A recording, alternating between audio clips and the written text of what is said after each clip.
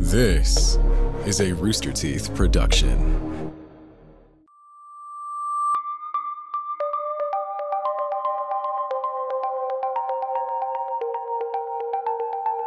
In 1961, a couple was on their way home from a vacation when they were confronted by strange beings.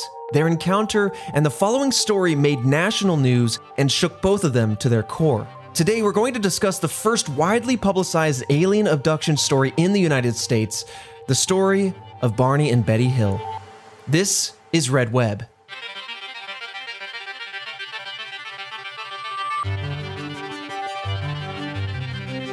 Welcome back. We've got another Mystery Monday for you. I'm Trevor Collins, with me, Alfredo Diaz. Ooh, all right, here we go. Instinct check. Diving right back in. Oh, yeah, give me that instinct. When you started talking, I was like, okay, this is going to be a weird one. Okay. Then I was like, wait, so are we going to talk about aliens here?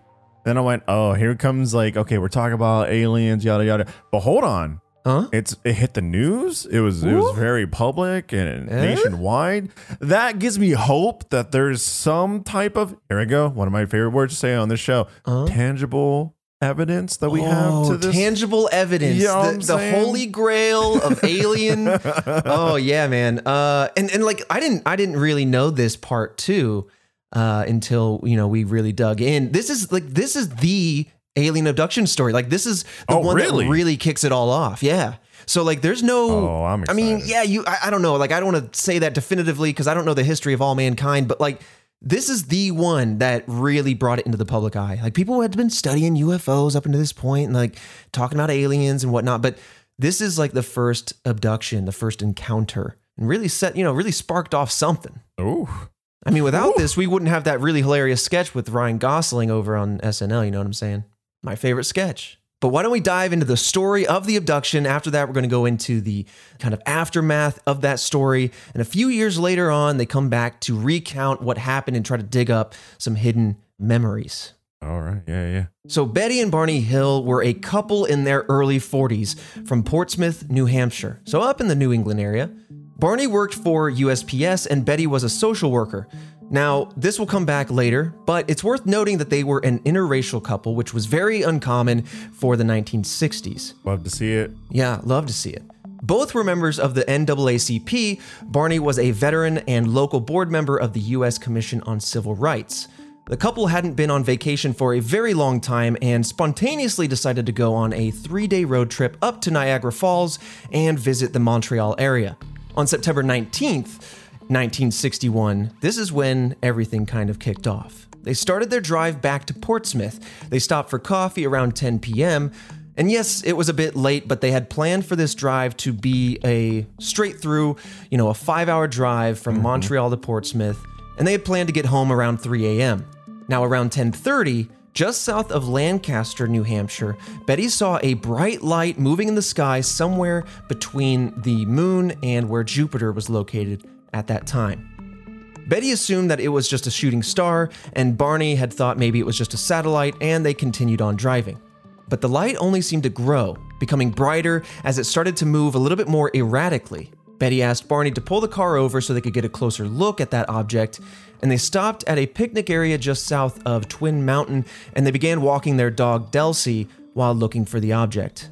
Betty, looking through binoculars, saw what she thought was a flying craft, and at first, Barney believed it was just an airplane. But suddenly, the craft turned to their location, and Barney then changed his mind.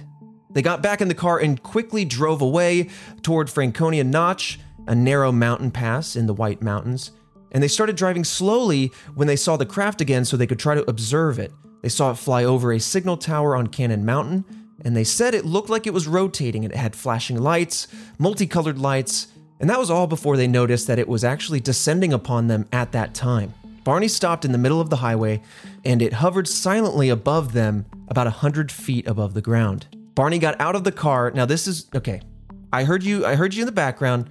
Gut instinct, drive the heck away. I'm with you. Yeah, I mean, get the hell out of there. I like that. Also, I mean, we're talking classic looking UFO here. Right. Right. Circle, lights, all that kind of stuff. Yeah. Secondly, man, I'm gonna put this out there. Please, Trevor, if we were aliens, we would mess with everybody. You know what I mean? We be out here goofing. I mean, these could be We would teenager goof so aliens, hard. you know? But I mean, also like it's like those tales you hear of like Bill Murray just going up to like Right.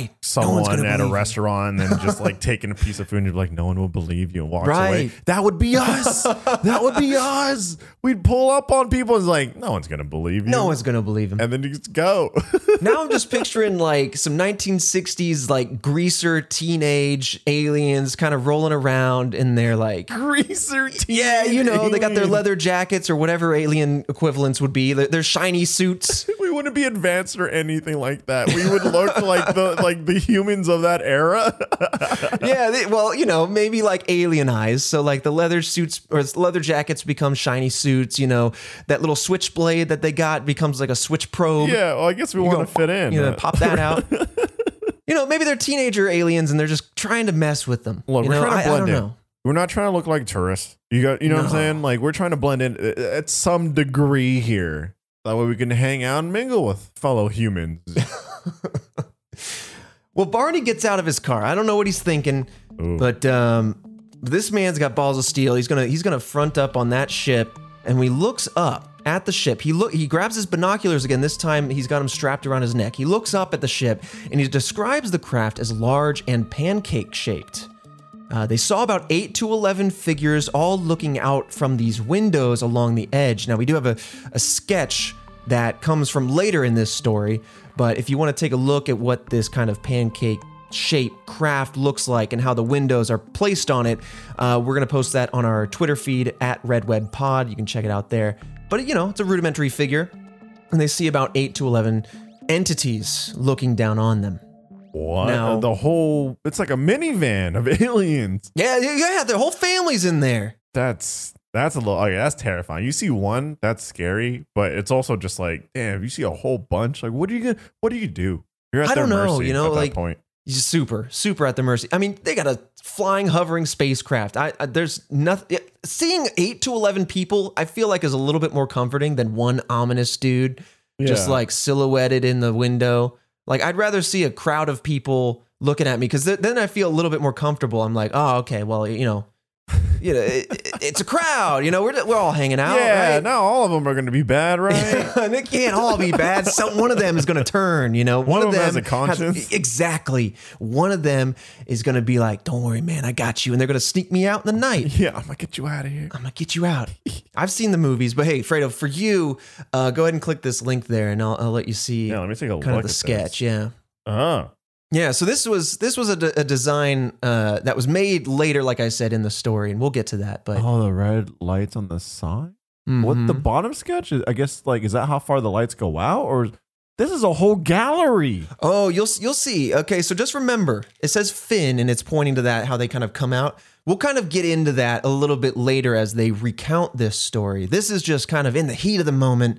But yeah, it looks like a kind of like a thin hockey puck, and really the does. windows would be around the side of said hockey puck. But more details will come out later. At this point, they said most of these figures had turned, walking towards something in the ship, but one stayed behind. Now this is where I'm like, oh God, they left me with the one I didn't want. The crowd's gone. Now it's just Yeah. me and this guy and my wife in the Yeah. car. Oh man. Ooh, you got left with the killer of the group. Yeah, I'm the killer. I like to watch. Listen, this sends tingles down my spine. I don't like this. All right. Okay. You're in the mountains. You're all alone. There's a guy watching from this spacecraft. Okay. So Barney said that he could somehow feel that it was telling him, stay where you are and keep looking. Okay. So Barney at that point said that he saw bat-like wings with red lights outstretched from the vessel and came down from the ship.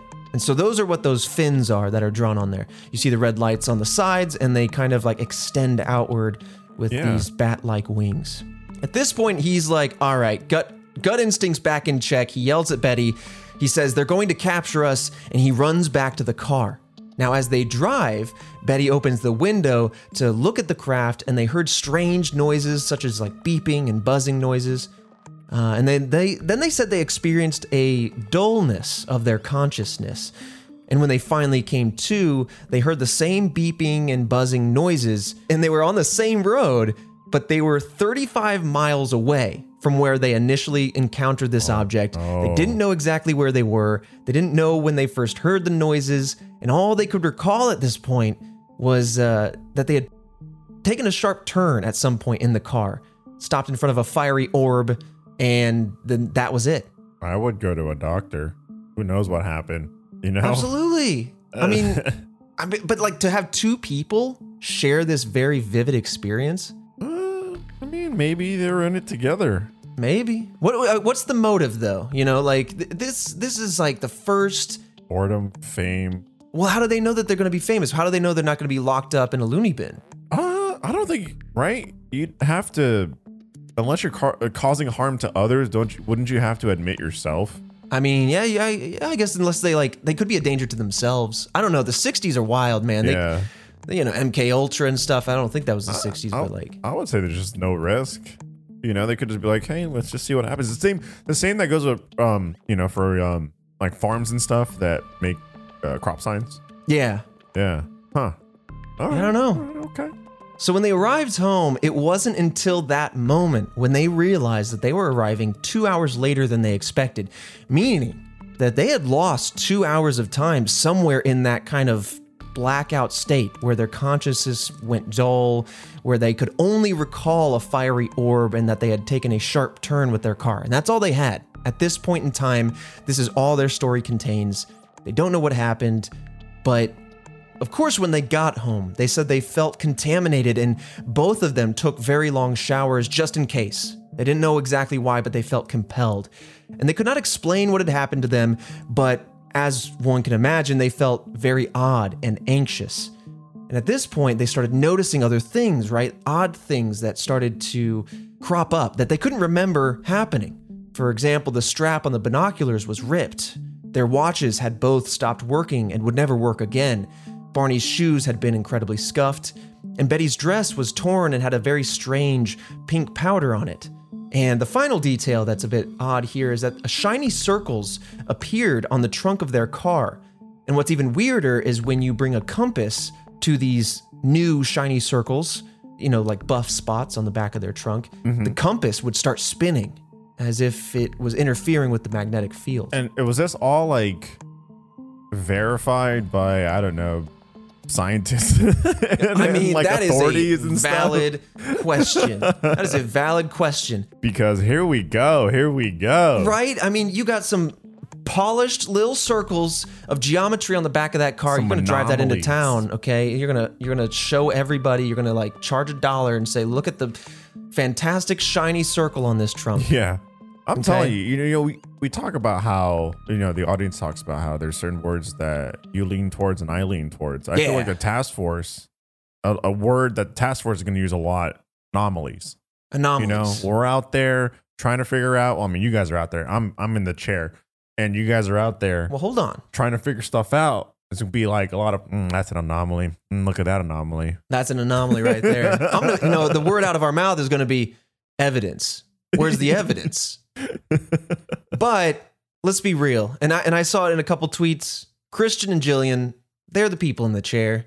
You and I, we're the boots on the ground. We got to get out there, man. We got to stretch these legs. After quarantine, we can't be sitting in any more chairs. That's the new smoking. No, you can put me in the chair with you guys. Put me in the chair. Y'all got like a stool? I don't even need a full chair. Get you like a triple wide, you know, like get you a bench. I'll take like a stool or something like that. Maybe like a comfy rock or something. I don't know. Comfy rock. Hey, you know what? I'll sit on the floor. I'll just pop down. Just get me a pillow or something. I don't know if this was verified. Obviously, the watch is not working is something that can happen for many reasons. The strap on the binoculars, that could be faked if you wanted to think that way. The strange pink powder will come back up in the story, but Okay, good. But yes, that was assessed and looked at. Compass, that's a big one. But yeah, those little shiny circles on the back. Now that is something that is very intriguing. Now I do want to say, like, and we're about to go on into the post-abduction phase of this investigation, but it was taken seriously. Like people did kind of look at this, both folks in the Army and people that were studying unidentified flying objects, not necessarily alien-centric, but, you know, things that are up in the atmosphere that we're not exactly sure of what they were. A lot of people studying that stuff. So, following the abduction, now that's everything we have kind of at the time. We're going to go through their timeline. And coming off of that experience, that's pretty much all they had. We'll dive into some more details later through their hypnosis sessions. But for now, let's follow up with the post-abduction investigation and the things found thereafter. So, like I said, following the abduction, the couple began experiencing odd behaviors, like they were traumatized. Behaviors that they couldn't necessarily explain, but were compelled to do. They both still felt contaminated in some way that they couldn't describe. They continued to take showers very often. Barney actually felt compelled to check his genitals for injury or changes for unknown reasons. Again, like he doesn't know exactly why, but reason listen, of you what they do to me. That's the reason. What did they do to me? Listen, look at any young man who steps up in a scuffle.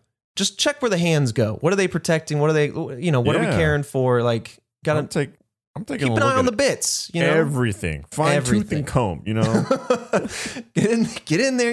Anyway, gotta get in there. But and we'll come back around to that. Betty wanted to keep a packed suitcase by the door in case that they needed to leave quickly for any reason. But again, she doesn't really know why she felt she needed to do that. They couldn't remember anything after they first heard the noises and couldn't shake the feeling that something bad had happened.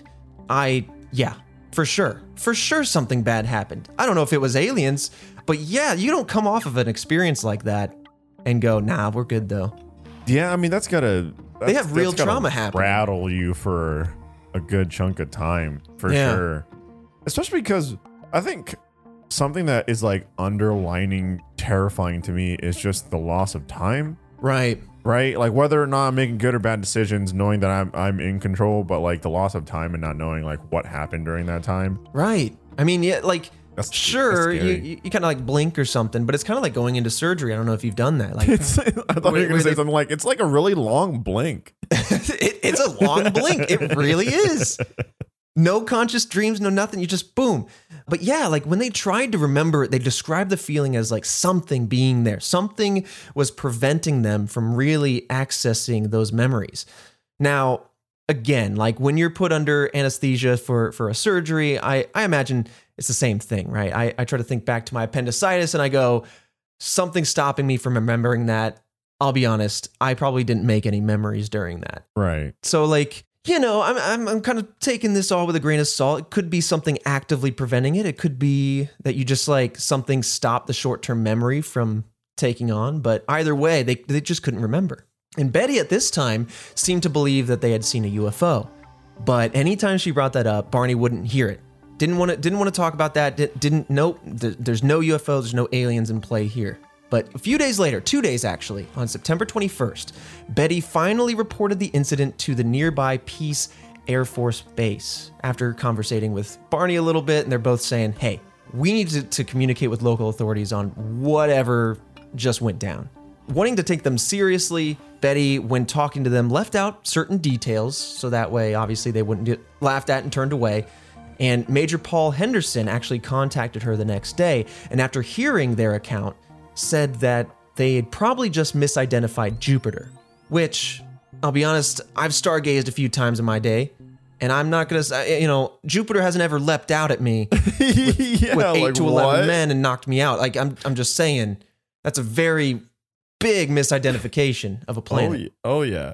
On September 26th, this will come back later as well, planting a lot of seeds today. Betty checked out a book on UFOs to kind of read into this to say, hey, what's going on here? Is this the experience I had? She then decided to contact the author of that book, Marine Corps Major Donald E. Kehoe. Kehoe was also the head of the National Investigations Committee on Aerial Phenomenon, also known as NICAP, and this group was one that researched UFO phenomenon. When talking to him, she told him the entirety of what happened on the 19th, and this letter was then forwarded on to Walter Webb, another member of that group and astronomer. 10 days after the incident, Betty then began having strange nightmares. She said that they were all incredibly vivid and very distressing, very disturbing. Betty ultimately, over the next 5 nights from there, had 5 dreams, 1 per night, and she only told her husband Barney about the very first one. She took notes on these dreams, and here's kind of what those notes outline. In each dream, she was with Barney in the forest. She saw 5-foot-tall beings with gray skin, dark eyes, and hair. Shiny. Yeah. These aliens have hair. That's interesting. Oh yeah, you never really hear about aliens with hair. Yeah. But I do want to, okay, I'm gonna flag this. We all talk about gray aliens. My brain clicked. So I'm gonna flag this now for later. But my brain clicked at some point when I was reading through this, and I don't know why I never thought about this, but I'm excited. I have a little personal theory on things, but anyway. These individual 5-foot-tall beings were also wearing shiny dark uniforms, so the greaser play is still on. They forced her and Barney to walk and then separated them into 2 different locations. A man examined Betty's body and later took her to a leader, as she called him, that spoke to her. She looked at a book with strange symbols, and when she asked the leader where they had come from, he showed her a map with dotted stars, basically a holographic map, like you might see in Star Wars, right? Like a 3D map. And this is when Betty came to believe that the night they couldn't remember was the night that they were abducted by aliens. That these dreams were actually memories, that these dreams were telling her something, and she finally felt like she could get a little bit of closure on maybe what had happened. But after these 5 days, she did not dream of an abduction again, and that kind of ends the revelations of that night up until this point. How do you get I would be like, oh my God, my world is turned upside down. I don't know how I would react, honestly. If one night in driving, I just kind of like got a little numb in the consciousness area and then woke up 35 miles down the road and 2 hours later, I don't know what I would think. And then dreaming, I'm like, this could just be the brain really, because like I said, she was looking at UFO books. This could have been fresh on her mind. She's probably maybe trying to spackle in the gaps, trying to fill it in, and I don't know. I don't know if I would find comfort in this kind of answer or not, really. I guess it depends on their demeanor, if they're little nice guys or... You're right. It's fascinating that, these vivid dreams or nightmares, however you want to call them, it's like, okay, you describe the aliens. I guess they had a similar anatomy because you can tell it was a male alien. I guess, yeah, because at some point they kind of they called them figures. Hold on, at some point I feel like they called them like men, like not only just for the gender, but I think for like the outline. They're like you said, the anatomy is kind of similar, but they were 5 foot tall is the only major difference. So it's like, is it because that's what we're familiar with, and so we kind of like project that into our dreams? Or are they an advanced version of us? Like, not a lot of things are going to evolve like a human would have evolved on this planet. So it's like, I don't know. It is interesting. Man, it's just what can you do there, right? Like, how do you even really follow up? Like, say you're big hotshot scientists, all the credibility in the world. You got your one credibility, please. Steam lab coat. You walk up. You check out the stuff that was on, like the residue, and you look at the anomaly. I'm looking at the compass and all that kind of stuff. Ooh, it's spinning. This is weird. This is throws a lot of things that we know in our reality out of whack. Oh yeah. Where do you go from there? That's it. I feel like I go up to that stuff, I look at it, and I say, this is science. And then I get the heck out of there, go back to something more familiar and say, someone who is a little less fearful can tap into this stuff. I mean, who knows what these aliens could do? I'm not fiddling with that. Okay. I mean, ghosts, whatever. Alien? Wait, what? I'd like someone else to. Oh, I thought you said you would. I was like, hold on.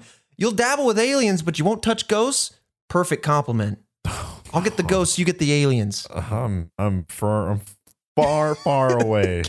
Ghosts? Who knows? Aliens? They exist. To what extent? To how smart? Right. I have no clue. But for sure, are they in our backyard? Are they flying around the moon? Maybe they're out there somewhere. But now a few days go by. It's October 21st, and Walter Webb finally meets with Betty and Barney to hear their story. Barney told Webb he felt there was something blocking him from remembering, or that it was something that he didn't want to remember, that his brain was blocking it itself. Webb claimed, quote, they were telling the truth and the incident probably occurred exactly as reported, except for some minor uncertainties and technicalities, end quote. So we have a professional in here, a professional, I guess, UFO researcher, scientist, someone who's in the military, someone who might be good at sizing up a person and telling their story. And he seems to believe their story. He's saying, at least they believe their own story, regardless. Like, it seems like this isn't just contrived. This isn't just a made up thing. So we got somebody coming out of this saying like, hey, I mean, it feels like they're telling the truth. That opens up a whole new can of worms, right? If it's just like, hey, right, whether they're making this up or not, they fully believe that this is what happened. And that's a whole, I mean, that goes away, that steps away from conspiracies and all that kind of stuff and mysteries, but into the whole like mental state and everything. Absolutely. Like that. Like I said, it's a whole new can of worms. We're gonna have to do a theory on how you always get into my notes ahead of time. Like, how do you have, what's the mind reading stuff? There's, why am I blanking on it? Put it into my mind. Put it into my mind. Like Jean Grey. Yeah, I know you can. Put the word in my mind. No, like telekinesis is moving things around. Telepathy. We're gonna leave all that in. It's telepathy. No, I'm just like, I'm always mind blown at how you like find the perfect segues into exactly the unexpected corners that we're about to venture into. And you're talking about how like, regardless, like they believed that this was their reality to the point that this affected their own minds and their own bodies. And it's true. I was just about to outline that. This feeling, this of not being able to remember what happened that night stuck with them. For over a year, that stuck with them before they decided to seek help. Barney even developed ulcers from the stress as well as high blood pressure. He also started drinking.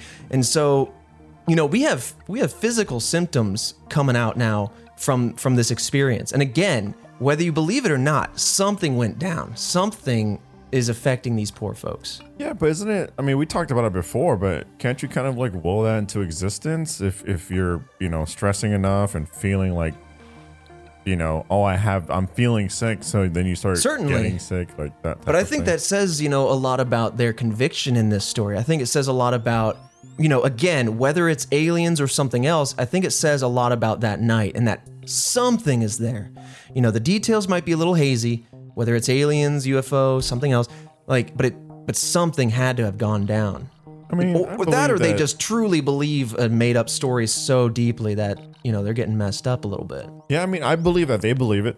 I buy that. Yeah. I buy that.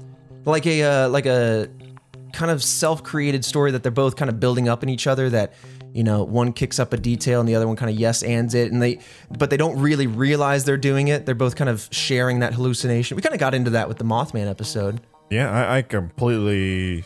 That's possible. I could see that for sure.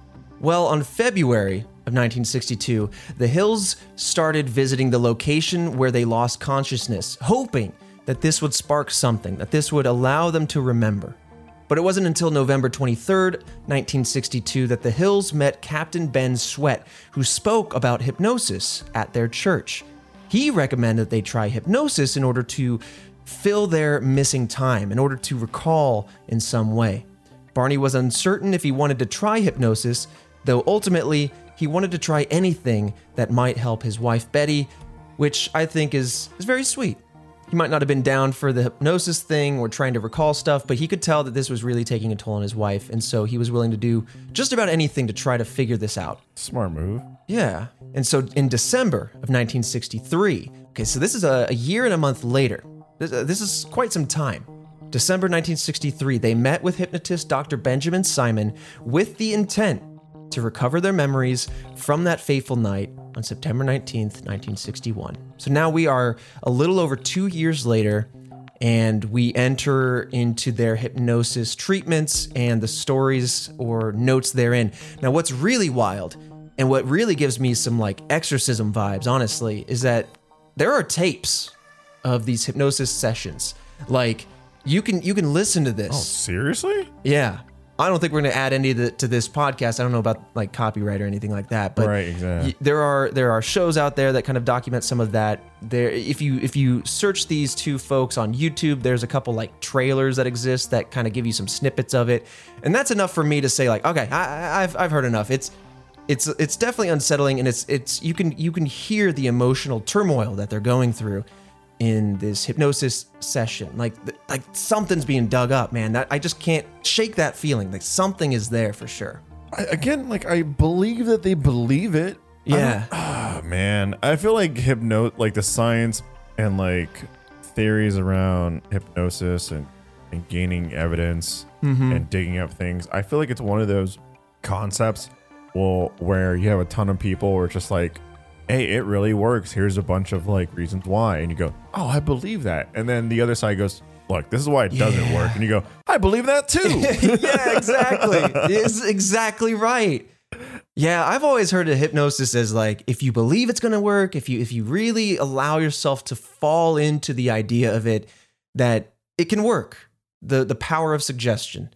But you can't decide that. You know, in the back of my mind, I just know I'm like, I'm too aware. I'm too self-aware of my body and what's going on and people telling me to do stuff. I would love to be hypnotized. I'd love to try it someday. Maybe you and I, maybe we'll go out, we'll fix an addiction, we'll give you another one, we'll get you addicted to oranges, man. You're going to be eating oranges every day. And then when you wake up eating oranges, you're going to be like, why am I eating oranges? And I'm going to be like, you got hypnotized, son. I'm going to have to spend extra on the pre-peeled oranges because I don't want to sit here peeling oranges. That's the worst part. That's the only reason why I don't eat oranges, because I got to peel them all the time. It's not the hardest thing, but when you want to just snack, you just want to eat an orange. That's it. I'm going to hypnotize you to love the peel. You're going to go peel first. Oh, God. You're going to crunch in that. Man, no, I think that'd be enough. Listen, Christian, I hope you're taking notes. These are all things that we need to do. We need to do the app that we talked about, Randonautica. We need to, once quarantine's over, game on, baby. We're going to get hypnotized. We're going to try this Randonautica. We're going to go to the Skinwalker Ranch. We're going to see the world. I don't want to see anything. I don't want to see That would be funny, though, if we do a format where I'm out there in the middle of the woods with a flashlight and a VHS camera, and you are wired in, man in the safety of his home and a seat, computers all around, lights fully on. I'm about that. That's funny to me. Anyway, let's dive into the hypnosis sessions, the emotional, the stressful sessions that we have and the notes therein. And they're a little bit scattered, but I'll try my best to kind of coalesce these notes into a retelling of that story that we talked about before, kind of filling in some of those details. Now, it is important to note, because I'm gonna be pulling on this later on. Their first hypnosis session doesn't start until January 4th of 1964. This is a little over 2 years later, okay? 2 years, few months. A lot of time for these two folks to talk, maybe build a story in their own minds or build it together. But that aside, they do take these hypnosis sessions separately, and they don't hear each other's sessions. And so there's something to that. There's something to try to validate the two stories, almost like you're like an interview or an interrogation, right? Mm-hmm. But anyway, let's dive in. Barney went first. His session was first. And like I said, it was incredibly emotional, these sessions. A lot of high energy moments coming out of these. Barney was incredibly terrified when describing his experience. You know, he recalled when he ran back to the car yelling that they're going to capture us. You know, at that point, he remembered the binocular strap tore, almost as if something grabbed it. And so that kind of gives an answer as to how the binocular strap tore and grounding it to a moment that we're a little bit more familiar with. But let's remember the full scene, right? They're out. He stood out on the road, wife, Betty in the car. This floating vehicle about 100 feet off the ground. They've all left the windows except for one entity who is kind of in some way indicating, stay where you are and keep looking up at us. This is when he turns and yells, the binocular strap tears. He also remembered experiencing a strong urge at that point, once he's in the car, to drive into the woods. And when he did, he saw 6 men standing in front of the car on a dirt road. And so again, we have that 6 men. So in some way, these entities are familiar, whether they're people or not. Maybe just like human shaped? I would imagine so. Both Barney and Betty at this point have described them as men in some way. Anatomy like similar to ours, I guess. Yeah. The entities, upon seeing them, told them not to fear, but of course he was terrified, as anyone in their right mind should be. The leader then came up to Barney and told him to close his eyes. Now, during this first hypnosis session that Barney had said that he felt like their eyes had pushed into his eyes as he looked into the large eyes of the leader. He describes the eyes as very large, almost wrap around the head like, but he was almost enamored with them, almost as if they took him over. The description is very strange, but I imagine that experience would be very strange. If you were being hypnotized or overcome by some sort of telepathy, it might feel like all you could see were his eyes and that you were just being taken over by them. At this point, he says, Betty and himself were guided into that pancake-shaped craft by those men and then taken into separate rooms. Pancake-shaped craft. Pancake shapes, man.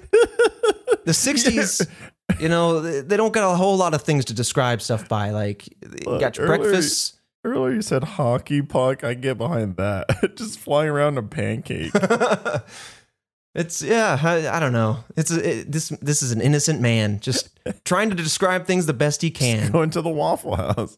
Yeah, he's going into the pancake craft. Hey everybody, it's Trevor. As you can expect, always parting the seas of the mystery to talk a little housekeeping. Now, I just want to say thank you all for your understanding last week. We had to skip a week because we had some unfortunate power outages and water and gas services here in Austin, Texas, where we're based. The whole place froze over. It wasn't great, but we're all doing better now. Everything seems to be back up in normal and running and all of that. But thank you all again for your understanding there. Sometimes we got to do what we got to do. And if we don't have an episode, if we can't record or edit, it just is what it is. But yeah, we're back, and that's what matters. But with that said, let's dive into some of the sponsors that help keep Red Web running. This episode of Red Web is sponsored by HelloFresh. With HelloFresh, you get fresh, pre-measured ingredients and mouth-watering seasonal recipes delivered right to your door. HelloFresh lets you skip those trips to the grocery store and makes home cooking easy, fun, and affordable. And that's why it's America's #1 meal kit. HelloFresh offers convenient, contact-free delivery right to your doorstep for easy home cooking with the family. The recipes are easy to follow and quick to make, with steps and pictures to guide you along the way. HelloFresh offers 25+ recipes featuring a range of flavors, cuisines, and ingredients, so you'll never get bored of what they have to offer. Try something new every single week, or keep going with your old favorites. Either way, it's up to you.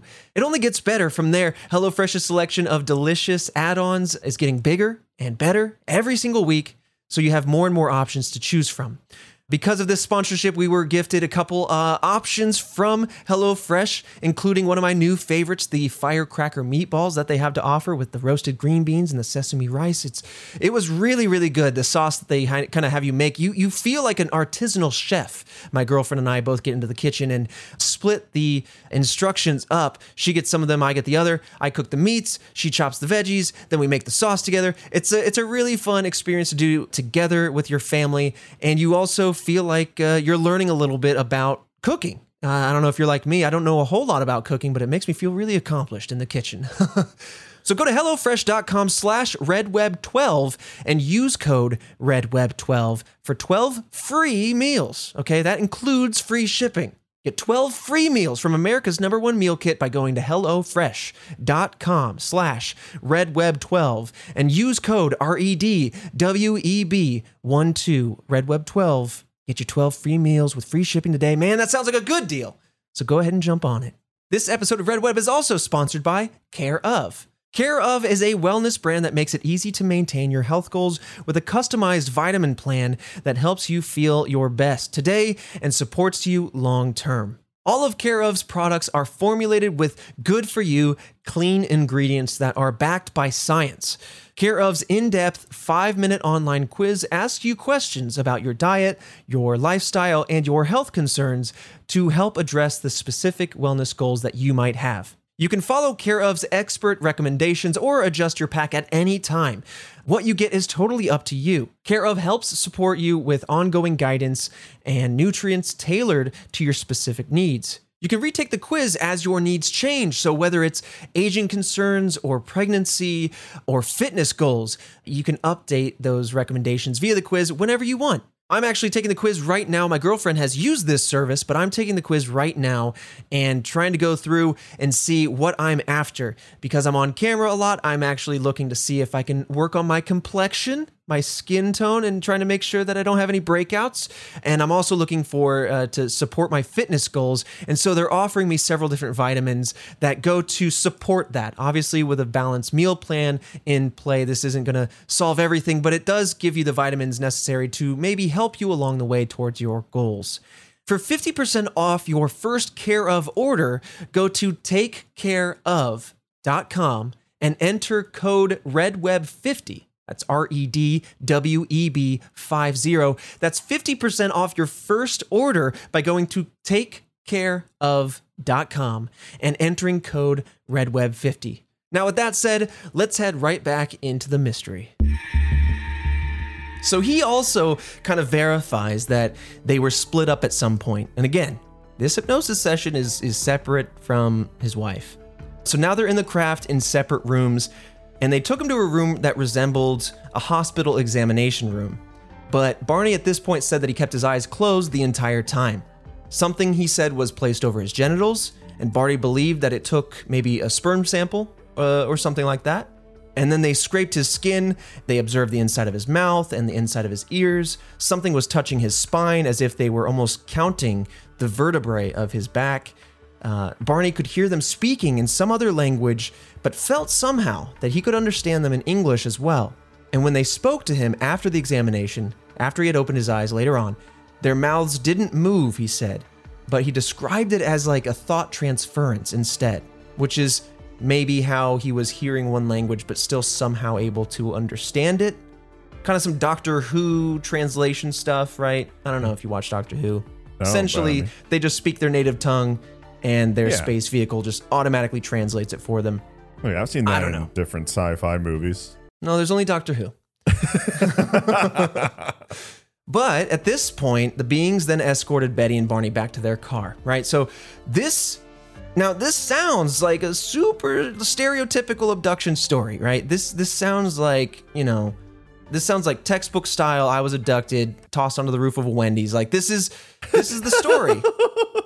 Tossed onto the roof of a Wendy's. But you gotta remember, this is the one. This is the first one. This is the one that set the precedent of the stopping, grabbing, putting them in the ship, looking them over, sending them back home in a different spot with time dilation or time loss or whatever. They were trendsetters. These guys. Everyone else just follow along, went, okay, you just get abducted, you know what I mean? Scrape some people got really weird with it. Talking about getting probed and whatnot, but these were the ones that blazed the trail. Yeah. No probing, just cupping. I don't know. The beings then escorted Betty and Barney back to their car. Now, throughout these sessions, the main thing that Barney seemed to be focusing on was the eyes of the alien that he saw that night. He seemed that he was haunted by those eyes, and that was what brought up the most emotion from him. But yeah, that's why he kind of described them so vividly, like that they took him over, that they seemed to push into him, that it seems like that was the most scarring part of his memory from the hypnotic session. Now, going over to Betty's hypnotic session, it was very similar to Barney's, but with more detail, presumably because she kept her eyes open during the examination, so she had more time to see things and capture more detail. Or if you want to be cynical, maybe one of them just kept it low key and the other one decided to make up the whole story. I don't know. Yeah, you don't how they spun that web. Yeah, like you do the deets, I'll just do the meats. Okay, here we go. So some of her sessions were ended early because of how upset she got. So like Barney, these were very emotionally wrought hypnotic sessions. She said that once they were on the ship, Betty was taken to the leader of this group, and she was inspected with a large lens. Skin and hair samples were taken, as well as samples from her nails and ears. The leader apparently inserted a very long needle into her navel, your belly button, for unknown purposes. But once she came out of the hypnosis, Simon actually asked Betty to draw the holographic star map that she had said that she saw while talking to the leader, and she did so. She drew 15 stars that she could remember out of the many that were in the, obviously, hologram. She said she remembered where 15 were, so that's what she drew. And she referred to it as the aliens' trade route. So these are, interplanetary, perhaps intergalactic, aliens off and about, and we're just on the trade route. We're just like, we're a rest stop. Yeah, they're doing business with, I guess, the government. I don't know, Yeah, I don't know what we got. And they just made a pit stop on that route. Maybe they want a cup of water or something. I don't know, But her account here strongly resembled the dreams that she had following the abduction. And that's what's interesting, I think. So either the dreams set the tone for the rest of her encounter or her memory, or I don't know. I don't know if this is like validates anything. She's basically kind of like just retelling the story with a little bit more detail. I don't know if that necessarily proves anything, but it is worth noting that this was very strongly resembling the dreams that she had had. Now, their last hypnotic session was June 6, 1964.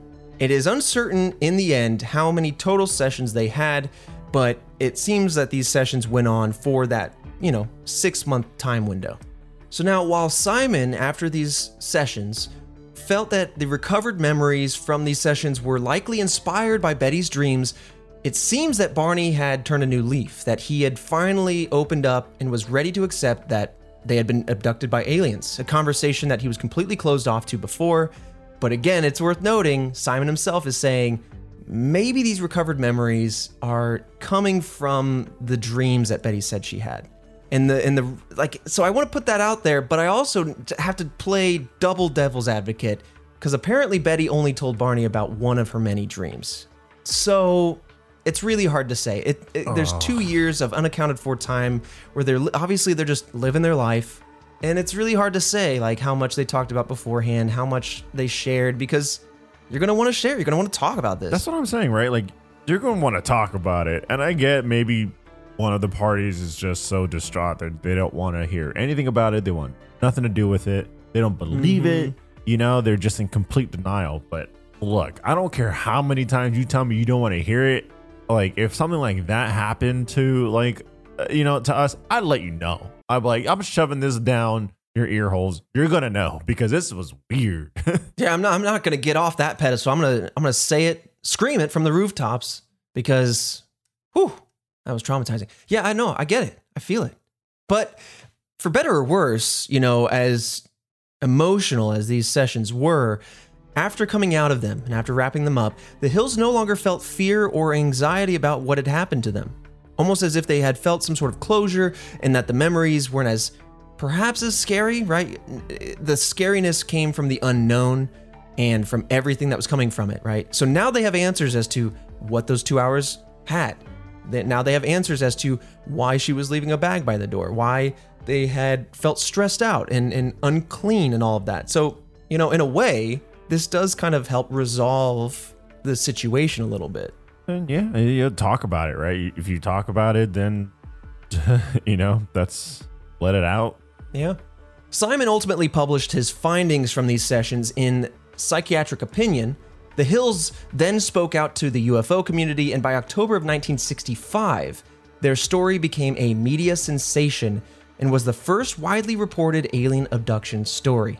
The Boston Traveler article, UFO Chiller, Did They Seize Couple?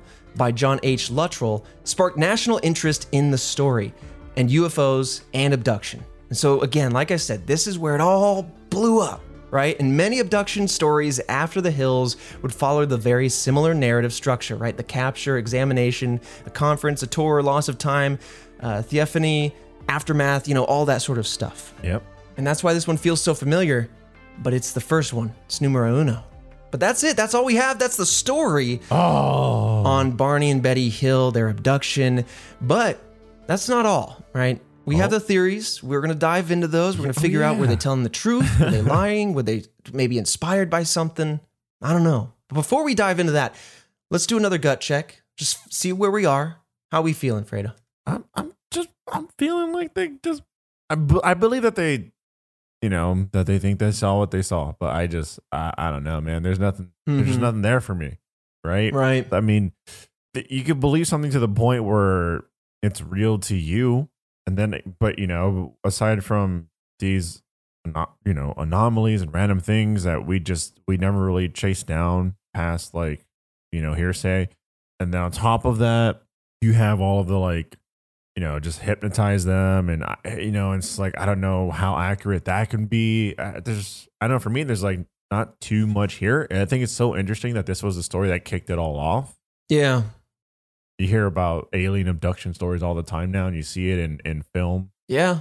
I mean, it's like loose end central, There's a lot of pieces of it, like you're saying, that rely on you to just believe. Do you believe in that science of hypnosis? Do you believe that these folks are telling the truth? There's a lot of that, and that's what makes this incredibly difficult. But let's assume the theory that they're telling the truth and kind of go from there.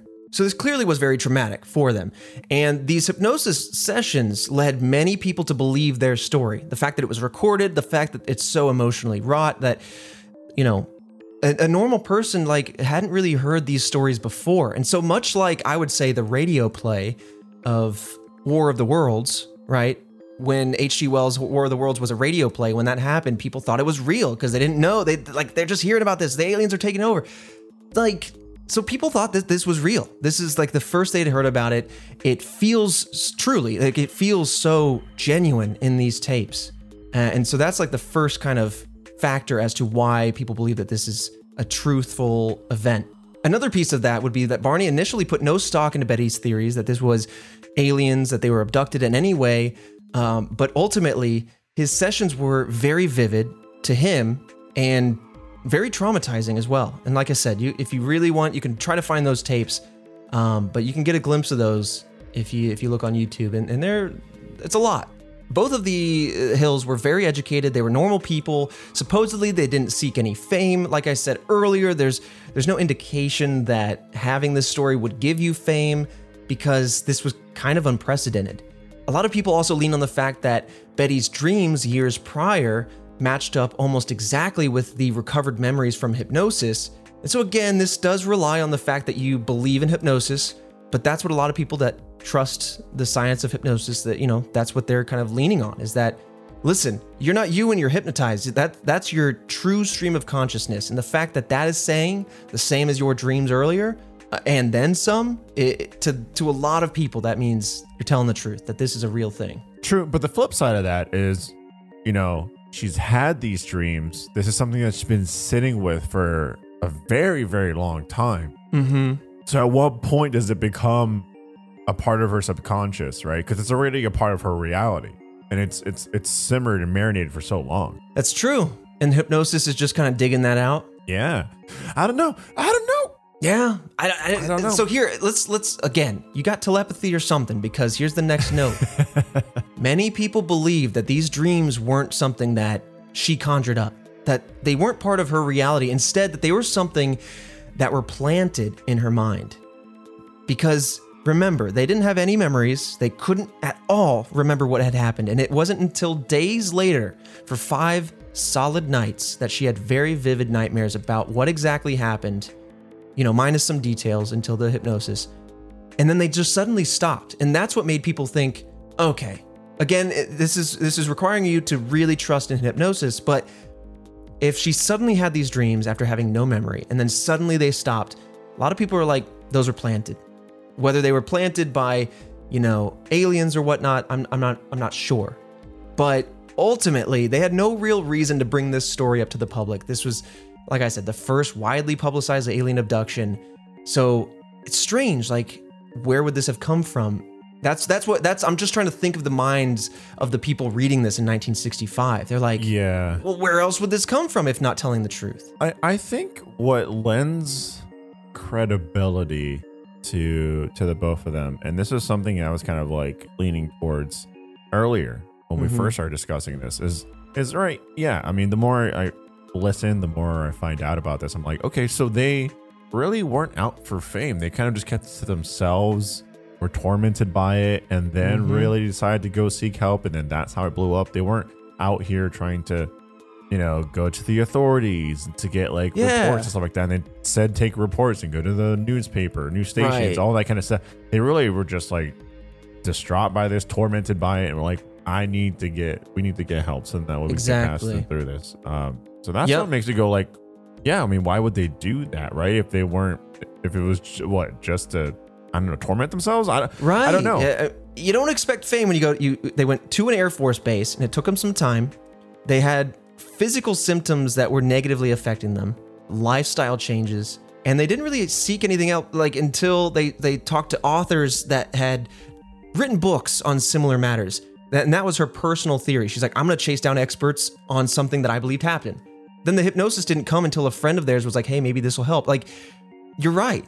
There's no indication that they're like, I'm gonna run to the TV stations and I'm gonna get on TV. But outside of like kind of theorizing as far as like trust and believing in hypnosis and all that, there's a couple other things, right? We have physical evidence. We have the ripped dress, we have scuffed shoes, we have that pink powder, and those are all physically there. Those all existed. And the pink powder had actually been tested multiple times by their niece, Kathleen Marden. And she said that it kept coming back as proteins and oils that did not belong to Betty. And that's all we got out of that, which is interesting. Niece, though, like, did it have to be tested by someone that they were related to? Like, right. Yeah. And I don't know where they're at in the 60s, like how well they could test this or how well they could keep it. It's a different time for sure.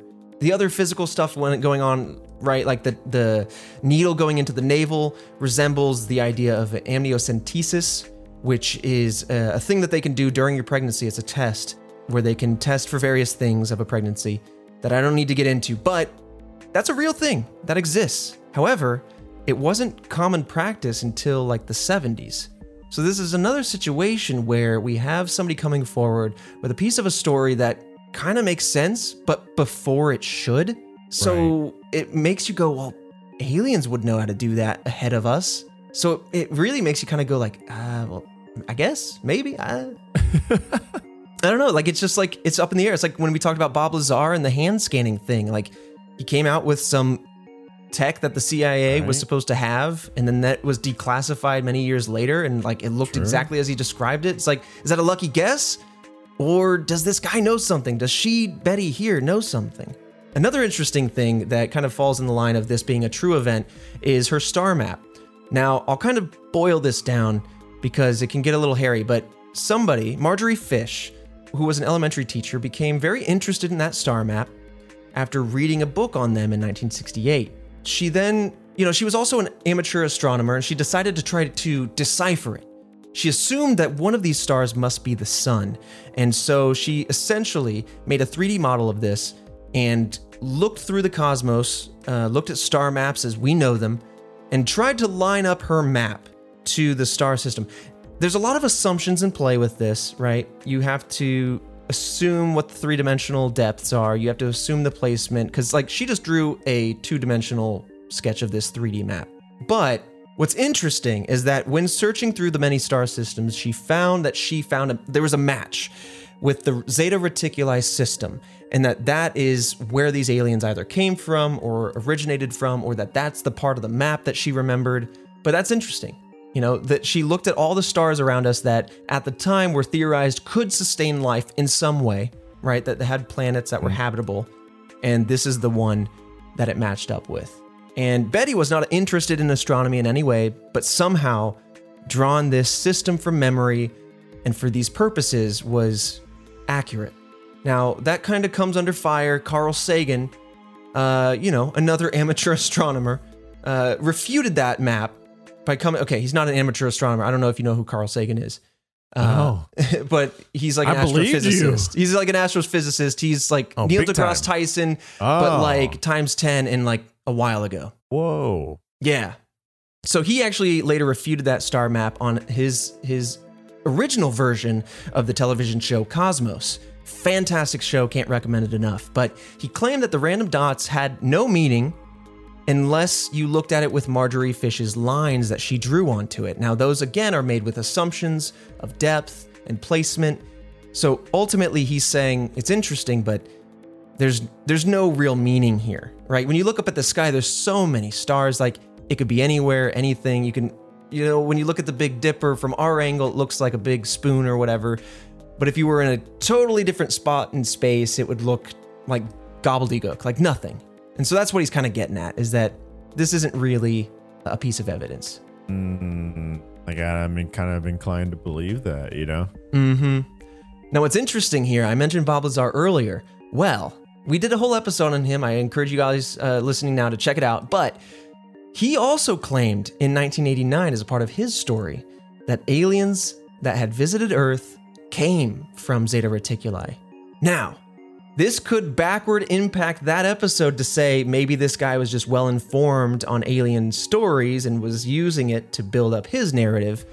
Or it could say, I don't know, maybe that proves that there's aliens at Zeta Reticuli and that there's some evidence here. And the last fact we have here, or the last piece of, I guess you could say, evidence that says, hey, this was a true fact, true event that happened, was that their family fully believes them, right? You have their niece, Kathleen Marden, who was the one who actually became a UFOologist, who studied that pink powder, who looked into the story. You have their granddaughter, who is a very public figure now. She's an MMA fighter, Angela Hill. Oh. She has publicly stated that she believes their story. She has no reason to not believe it.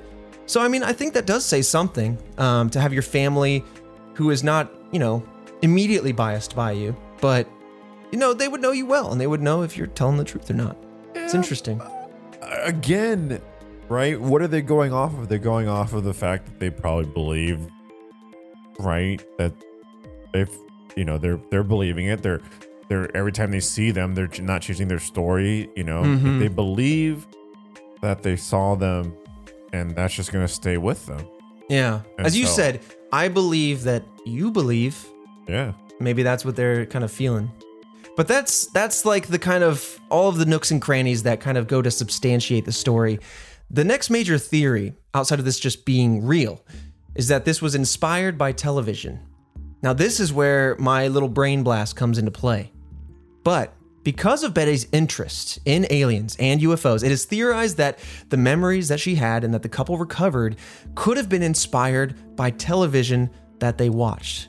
By the time that the Hills did their first hypnosis session, it had been 3 years since what happened. And in that time, Betty read many books about UFOs, and many TV shows actually came out that featured aliens and featured UFOs and featured, fantastic technology. And in an article written in 1990 by Martin Kottmeyer, he found that the Hill incident might actually have been inspired by a specific episode of a show called The Outer Limits, which was a sci-fi anthology series. In the episode, entitled The Bellerose Shield, the aliens are gray with those wraparound eyes, as the husband here was describing them, and they're similar to how Barney described them, actually, in his hypnosis session. And one of these aliens in the show says this, quote, "In all the universes, in all the unities beyond the universes, all who have eyes that speak." Now, this kind of leans really heavily into Barney being kind of traumatized, focused on the eyes of the alien, the fact that they overcame him, the fact that he felt they were speaking directly to him without physically moving their mouth. There's a lot there. And so if you're trying to say, hey, I think you were inspired by television, whether intentionally or not, this episode does have the details of the aliens, how they look, the way they're speaking, and the way they talk about speaking with their eyes and stuff. It's interesting. And in fact, this episode did air, 12 days before Barney's first session. So it's like, it's right up in there. Like a sim. I'm the kind of person that believes, especially like if you're trying to dig up their subconscious and whatnot, there's probably a handful of like little things, right? I'm thinking back to like the film Limitless, where you see these little things, they don't really stick with you, but they're like in your subconscious, right? Yeah. Little details of things that like you just took a glance at that book, it's somewhere deep buried within your mind, right? You're not really going to be able to just pull it out of you without any assistance. In the case of that movie, it was that drug, pharmaceutical drug that he took. But for here, I'm thinking, I don't know, like they're being hypnotized, try and dig deep. That's a catalyst to pull stuff out. Maybe little details that they saw here and there is kind of just what kind of kickstarted this thing, piece things together. Where they're getting these details. They might not remember it while they're conscious and be like, oh, I remember seeing that little piece of detail that I glanced at for a second, but in the back of their mind, it's there. Absolutely.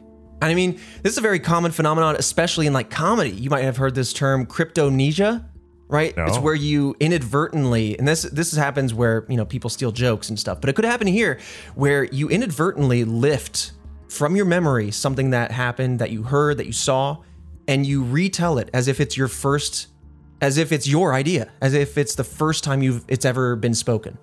And so that could be what's at play here. It's a very common phenomenon, like I said, in comedy, especially because comics listen to each other a lot, and so they hear a lot. And so if he is now steeped in a world where his wife is reading all these books, watching all these shows. Perhaps, I'm assuming here, maybe that is dug down deep in there, like you're saying, and it's just being pulled out. Yeah, I mean, that's really what I'm leaning towards with this whole situation. They believe it, and from there lots of digging. I mean, even if the husband wasn't reading that stuff, he was surrounded by it. Right.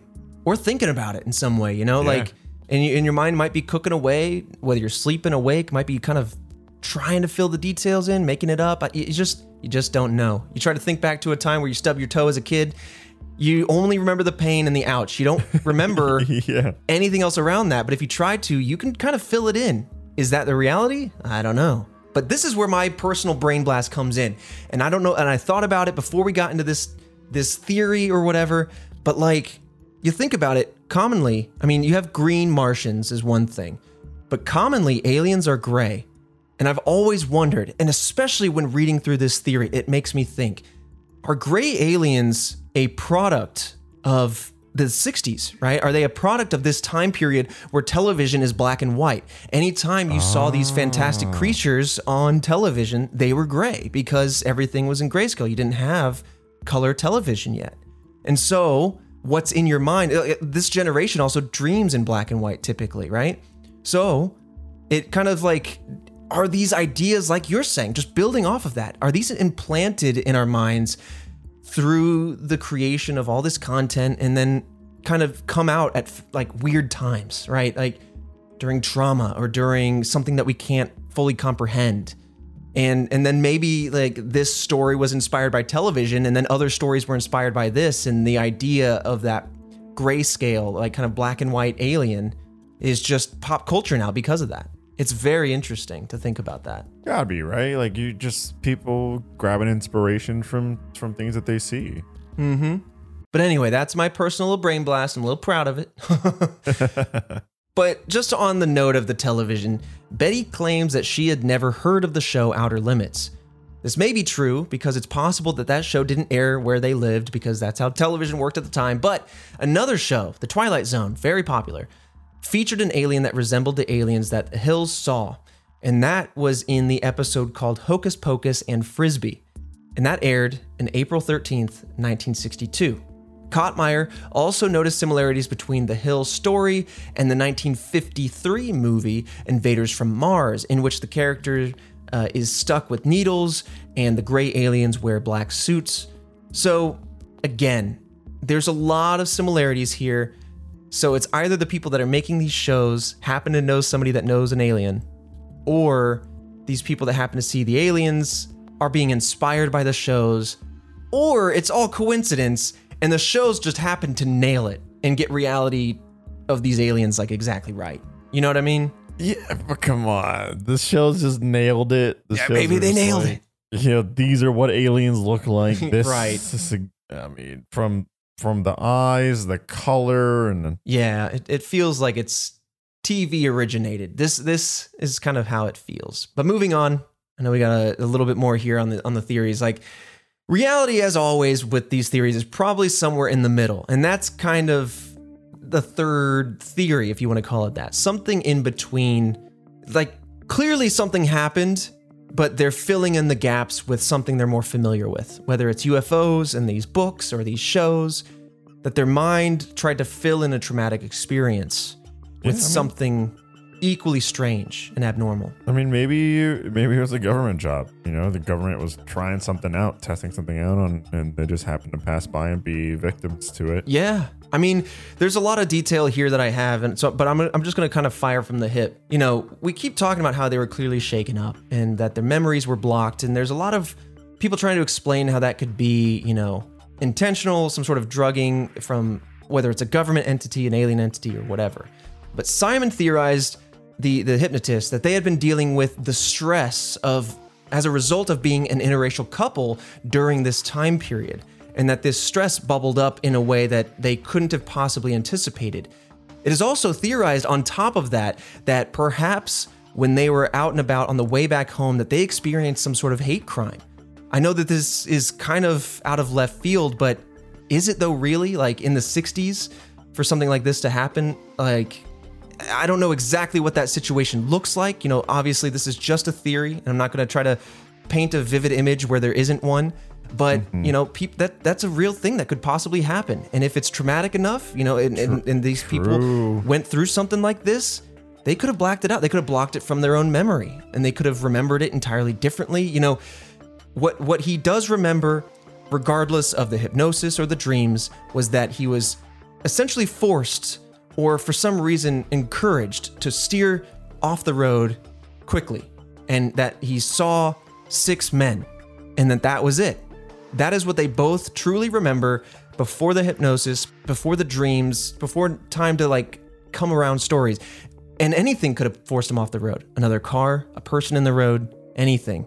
And if there was other people waiting for them, like, you know, I don't know. I don't mean to go down a dark path, but it's entirely possible that, you know, something truly nefarious actually went down, and that these poor individuals, you know, blocked it out of their own memory. 1000%.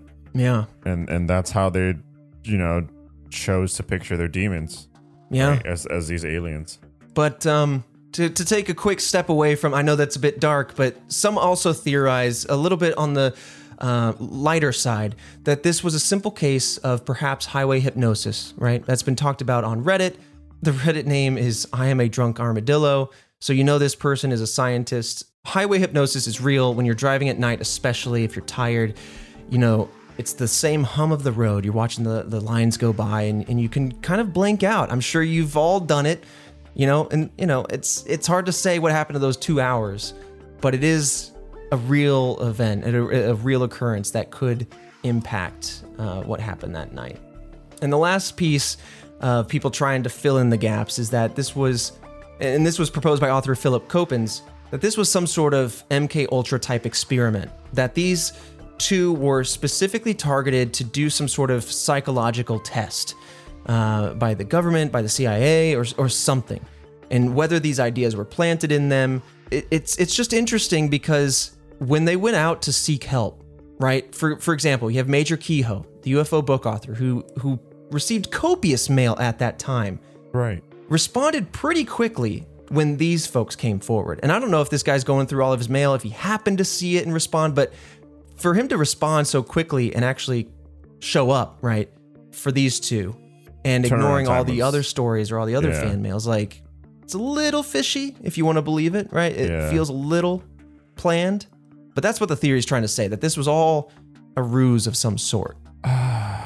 Yeah, I don't know if I think it's something as nefarious as like this was planned, and I don't know. I feel like there's just that whole key thing for me where they didn't chase any of the stuff down. Mm-hmm. But who knows? Maybe this like former military person was just like, hey, you know, we could make something here. Right. You go to the government today and you say something about UFO, they're going to take it seriously. I mean, maybe not to you directly, but someone's going to take note. Someone's going to pay attention. And because that's their job. That's what they got to do. The last piece of evidence here that kind of goes to play into the muddy reality happening here, right, is that the signal tower on Cannon Mountain has a very bright light. And that was a focal point of their story, that they say it flew just over Cannon Mountain, and that's where it really approached them. You know, whatever happened that night, whatever they forgot or experienced, clearly shook them up. And there are some pieces of reality that played into however they recalled that night, right? Whether it was a story that was put together by the things around them, or that they were actually abducted by aliens, something happened on the road that night in the mountains. And I don't think we'll ever truly know what exactly they experienced. Oh, man. It's spooky, man. It's spooky. Just like, from every level. I mean, when you really think of it as the first, it's like the first story of this kind, you listen to some of those tapes, you think about this last theory, you know, it's just, there's too many things that, you know, tingle the spine on this one. But yeah. Before we started this podcast, if someone, you know, people talk about, oh, like, what would you do if you had a time machine? I'd be like, oh, maybe go check out this, maybe go check out that. And I was never like, you know, I need one of those things. Now, because of this podcast, it's like, give me a time machine, please. I need to answer all these things from myself. There is an amazing story there that you are the cause of all of these things. Like Loki. Like by time traveling back, you became DB Cooper. God. By time traveling back, you became the abduction craft, and you were the last person in the window looking out the time machine, going like, that's I guess that was eerie. That's so eerie. They'd be like, oh my God, I was the last person. Yeah, that's so crazy. Whew. Man, we're just coming up with all sorts of bangers tonight. All right. Well, that's the OG. That is the original UFO abduction story, the one that set the tone for the rest of them. Obviously, there's probably a trickle of them in history before this one, but this is the one that really brought it to the national level, to the attention of everybody at home, and really set the tone for stories or encounters going forward. But with that said, if you guys want to leave us a review on Apple, if you want to hit us up with any mysteries that you're aware of that you want us to check out, you can tweet us. You can go to roosterteeth.com, where we also upload this podcast. There's a comment section there. There's a lot of ways to get in touch with us. But thank you all so much for listening. And Fredo, I'll see you next week for another mystery. Bye-bye.